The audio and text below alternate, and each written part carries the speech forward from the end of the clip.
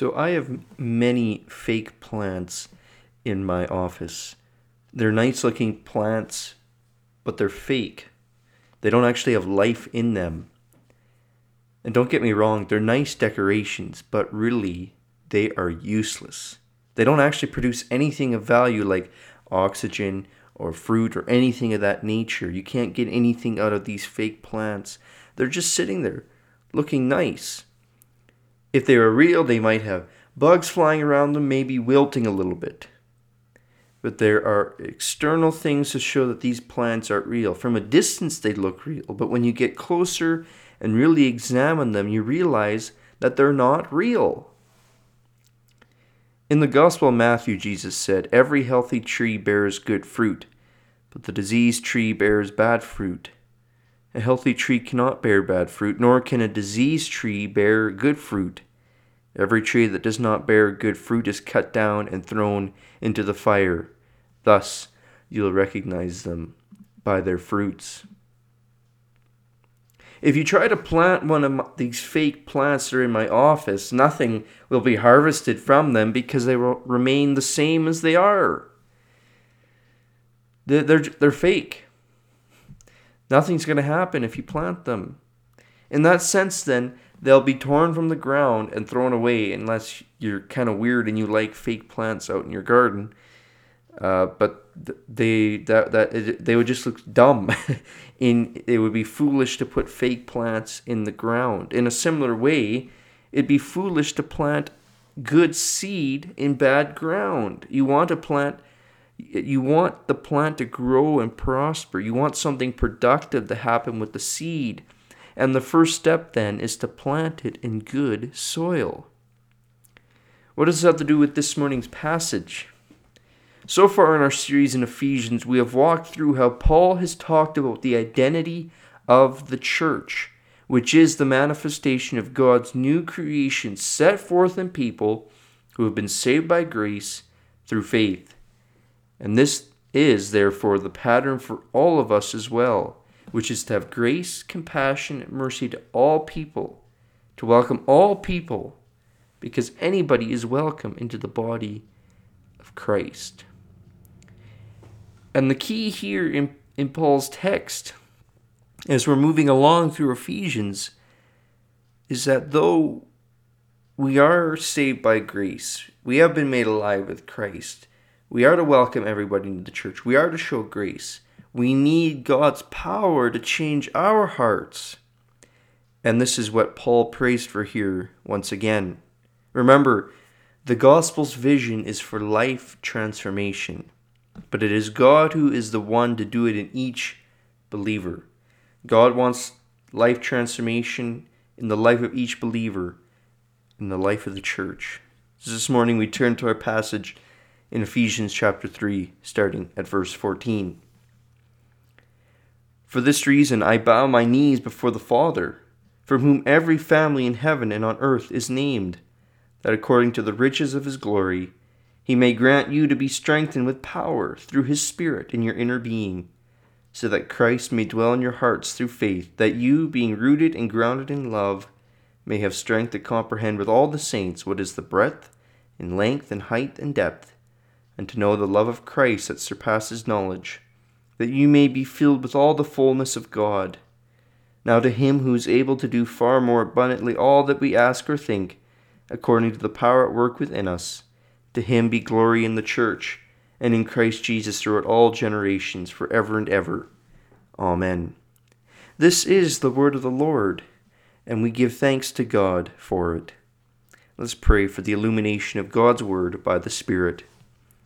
Lord, this morning as we look at your word, would you illuminate it, open our eyes, our spiritual eyes to see spiritual things, and would your word transform our minds and our hearts and our actions and our attitude. Give us grace to understand this. Would you be our teacher, O Holy Spirit? In Jesus' name, amen.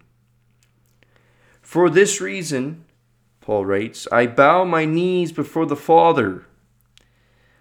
Paul begins to pray to God, but for what reason exactly? He says, for this reason. Well, what is the reason? How do we know the reason. It seems important to understanding this prayer. What is that reason that informs this prayer? Well, based on the fact that he was beginning this prayer in verse 1, if you remember, at the beginning of chapter 3 in verse 1, he writes, "For this reason I, Paul." So he begins chapter 3 with that phrase, "For this reason I, Paul," and we see here that he does that again. Obviously, those two things are connected. He's starting his prayer at the beginning of chapter 3 in verse 1, but in typical Paul fashion gets sidetracked and starts and goes on this tangent again, really emphasizing the inclusion of the Gentiles and his ministry to the Gentiles. So it's likely that this verse is connected, that this prayer is connected to chapter 2, verse 22, which says, "In him you also are being built together into a dwelling place for God by the Spirit." So Paul is then expanding on this thought in a connection to the previous passage as well. Everything that's summed up in chapter 2 and summed up in the previous passage of chapter 3, everything that's summed up in there, that Jew and Gentile make up the church, and everybody who's part of the church is being built together, being brought together to build God's temple. And for this reason, Paul prays.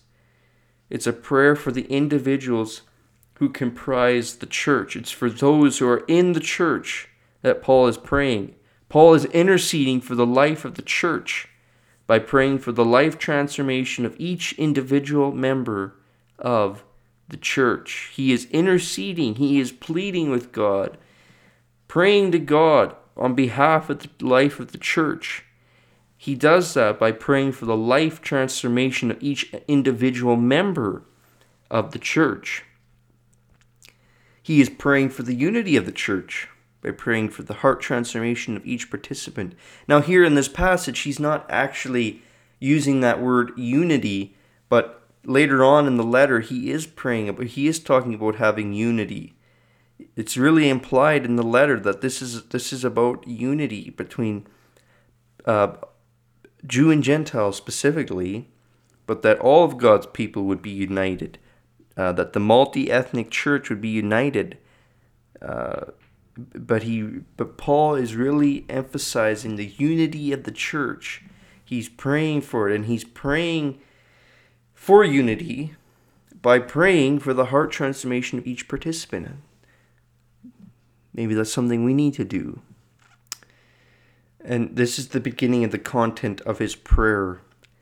As we begin in verse 16, in accordance with the riches of God's glory, Paul's prayer is that God would impart to the inner being of believers strength with the power of the Holy Spirit, and that Christ would dwell in their hearts by faith.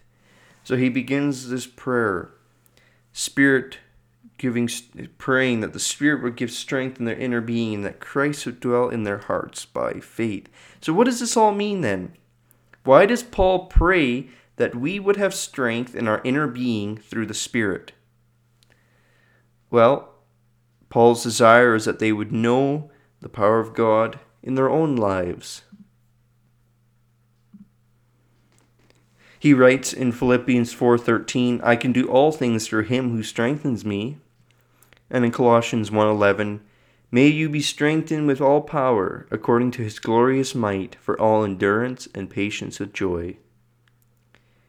In Philippians 4:13, Paul knows the strength of Christ through the Holy Spirit allows him to remain content in all situations. In that passage, he's saying, I can remain content in this situation. I can be content in this situation because it is Christ who gives me strength in all of these situations. In Colossians 1:11, though, he prays that they would be strengthened to be able to persevere through suffering. When Paul speaks about being empowered by the Holy Spirit, he's not thinking of another Pentecost event where the Spirit is being poured forth into each believer again, as some scholars note. We don't need the Holy Spirit again. He's not praying that the Spirit would enter into the believers again. He's praying for a renewal, re-empowering, more empowering. We need to be strengthened by the power of the Holy Spirit for our Christian life. And Paul asks God that He would provide each believer with power for their Christian life. Just as He needed strength to be content in all situations, the Colossian Christians needed strength for endurance through the trial. We need strength for the Christian life in our inner being. And Paul explains that further on, why we need strength. What exactly is the strength that we need in this particular situation? But for the Christian life, it is necessary. We need the strength of the Holy Spirit for many different reasons. For contentment, for endurance. And we're going to really dig more deeply as we go forward in this passage of what exactly we need the strength of the Holy Spirit for. The next request is for Christ to dwell in the hearts of each believer, which is really another way of saying the inner being. But doesn't Christ dwell in our hearts already? Doesn't He come into our hearts when we become Christians? As one scholar notes, yes, both the Holy Spirit and Christ indwell believers, but yet Paul asks that they may reside in each believer's heart. Another scholar notes that this phrase means that Paul desires for them to experience the nearness of Christ's presence. He writes, "The inner being is the sphere of strengthening by God's Spirit, and the place where Christ seeks to exert His reign in the lives of His people." One scholar notes. Further, the inner self stands in need of strengthening in view of its struggle against the power of sin and for its daily renewal. In other words, the Holy Spirit and Christ dwell in the inner being of each believer in order to exert their reign and bring life transformation. The Holy Spirit and Christ, they are in each believer, exerting their reign, bringing life transformation to each and every believer. In verse 17b to 19, Paul writes, "That you, being rooted and grounded in love, may have strength to comprehend with all the saints what is the breadth and length and height and depth, and to know the love of Christ that surpasses knowledge, that you may be filled with all the fullness of God." It seems like he has started a new thought, but it's almost as if he's rewording the previous thought. It's as if he's starting something new here, but I think really he's taking what he said previously and rewording it. He's really trying to get in there, show you what he is desiring to happen. We want to stop first at you being rooted and grounded in love. This is my sermon title, and I think this is the center of the passage. It's a commentary on the indwelling presence of God in the believer's inner being. By being indwelled by God, the believer is on the journey of being rooted and grounded in love. That word being in connection with rooted and grounded implies that being rooted and grounded is a continual process. It indicates that the end goal is to be completely enveloped in love. Love, then, is the foundation of God's temple. It's that theme from chapter 2, verse 22. "In Him you also are being built together into a dwelling place for God by the Spirit." There, he's indicating that God's dwelling place on earth is continually being built. That there's an end goal, and it's not going to be finished until Christ brings heaven to earth and makes all things new. So at the same time, each believer is being rooted and grounded in love. The inner being of each believer is being transformed by love in order to have actions that are more loving, that our actions would be more loving. So the foundation of the temple, of God's new temple, which is built through believers, that foundation is love. The foundation is Jesus Christ. We see in chapter 2, Christ being the cornerstone.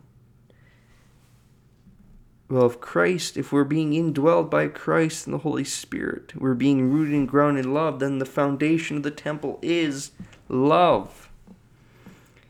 And it's about being transformed by love, the inner being of each believer being transformed by love. For those who are being rooted and grounded in love, that is, every believer, Paul prays that they would have the strength to comprehend the breadth and length and height and depth, and to know the love of Christ that surpasses knowledge. Paul wants each believer to know the vastness of Christ's love. His love is abundant. His love is immeasurable. And though it's beyond the knowable, Paul still prays that we would be able to comprehend the vastness of Christ's love. Though we cannot fully know it, Paul still prays that we would be able to comprehend it somehow, to know the little bit of God's love. This is what he's talking about in verse 16 when he prays for the strength of the Holy Spirit. He again prays in verse 18 that they would have strength to comprehend the love of Christ. This is what he prays for in verse 16 when he prays for the strength of the Holy Spirit. His hope then is that each believer would know the power of God by being strengthened by the Holy Spirit in order to understand Christ's abundant love. So as we're being rooted and grounded in love, we truly have to understand Christ's love in order for it to transform our own lives. We need to know that love, the love of Christ. As we're being transformed, we need to understand it, that it would transform our own lives. At the same time as knowing the vastness of Christ's love, Paul prays that we would be filled with the fullness of God. Again, what does it mean? What does that mean to be filled with the fullness of God? One scholar says that Paul's request is not that they would be filled with a characteristic of God, but with God himself. Being filled with the fullness of God means that one is filled with love, for God is love himself. So each believer is to be filled with the fullness of God, but at the same time, by being filled with the fullness of God, one is filled with love. Though Paul is not asking for that, it is so deeply connected. You cannot have God without having love. Another scholar contends that knowing and experiencing the love of Christ means that one is filled with the fullness of God. Being filled with God, being full of God, is the goal of the Christian life, and no one experiences God's fullness unless he or she is full of love. Did you catch that? Nobody can experience the fullness of God without at the same time being full of God's love. This same scholar notes that Paul prays to be filled with God and love because it is something that we cannot do for ourselves. This scholar writes, "No one can conjure up such an experience. No one can demand it. No one can produce it from his or her own resources. Believers need the power of God to experience the love of God. Believers need the power of God to experience the love of God. Believers need the power of God to know the fullness of God. Only God creates in us a love for God." And this is why Paul prays. Again, only God can further our love for God. And Paul knows that nobody can do this on their own. Remember back to chapter 2, where Paul wrote that we were made alive with Christ through grace. We were dead, and we couldn't bring ourselves back to life. And since we were dead, and since we couldn't bring ourselves back to life, since we were dead, we could not bring ourselves back to life. Still, in the Christian life, we do not have the capacity to be transformed by love through our own ability. We couldn't bring ourselves back to life. It was by God's power. And so it is in the Christian life. How can we expect to be transformed by our own abilities? It is through the power and strength of the Holy Spirit in our own lives, transforming us, being transformed by love. We need divine power and strength. And again, just as Paul wrote in chapter 1, in his prayer in chapter 1, he wrote there that we need the Holy Spirit to understand spiritual things. Would he give you the spiritual eyes to understand spiritual things? That's what he prays in chapter 1. And so we need here the Holy Spirit in order to love God and love one another. We need the Spirit to know spiritual things, and we need the Holy Spirit to be transformed in love. We need God for everything. Let's dwell for a moment again on what it looks like to be rooted and grounded in love. Think about my analogy from the beginning. It matters what kind of ground a plant is in, and it needs to be properly fertilized. It needs water. Without food and water, no plant will come from a seed, just like any of us. How can we expect to live without the basic necessities of life?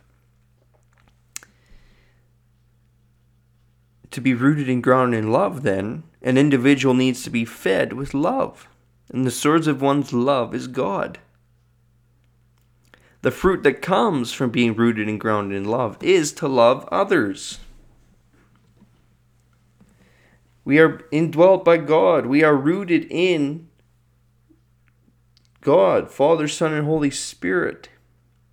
That is the soil that we are rooted in, and we need to know the love of God in order to continue to grow and be rooted in love. It's almost as if we're in a bucket of cement.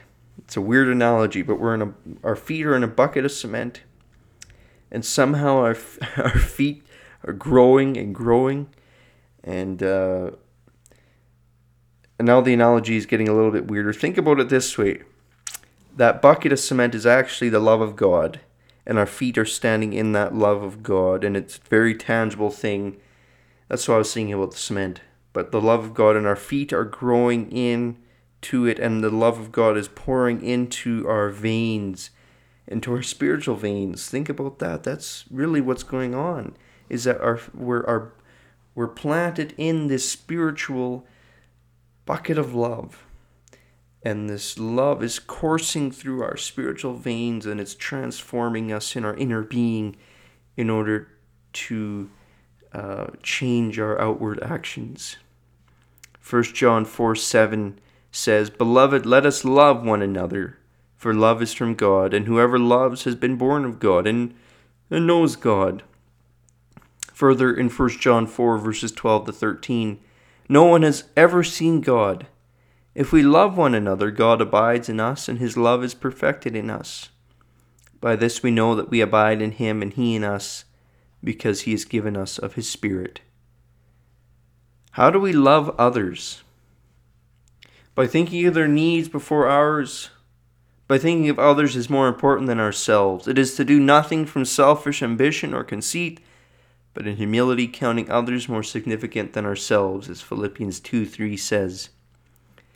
To be rooted in love means to be patient and kind. Being rooted and grounded in love means that we are not envious, boastful, or arrogant. Being rooted and grounded in love means that we do not insist on our own way or become irritable or resentful. Love is looking past our desires and looking how to serve our neighbors. 1 John 4:9 says, "In this the love of God was made manifest among us, that God sent his only Son into the world so that we might live through him." This is the manifestation of God's love. This is what love looks like. Giving of yourself, looking past your own needs, thinking about the needs of others. And God sent his Son into the world, and Jesus Christ looked past his needs. If Jesus would have given in to what he wanted, we would all be, our destinies would be a lot different. And yet Jesus looked past his own needs and died for the world. That is the manifestation of love. That is our example of love. So then, as one scholar notes, the strengthening with might for which Paul prays takes place through the Spirit of God, i.e., through Christ, present in the Spirit to strengthen believers with his power. The goal is the inner man. The result is a true, lasting, and indissoluble relationship with Christ and attachment to him. But it is also a manner of life and conduct whose basis and theme are love. A plant needs fertilization to be a plant that is alive and produces anything of meaning. It needs to be in that good soil, it needs to have good food. The Christian who is rooted and grounded in love needs God's love in order to grow deeper into love and to be transformed into an individual who loves others. In verse 20, Paul moves into what seems like a different thought altogether again. But it's all connected. He's really just moving into a doxology as a result of what God has done. In other words, theology results in doxology. When we dwell on God's gracious acts, we are moved to praising him. Theology should result in doxology. What we know about God should result in our praising, in our worship of God, how we worship him.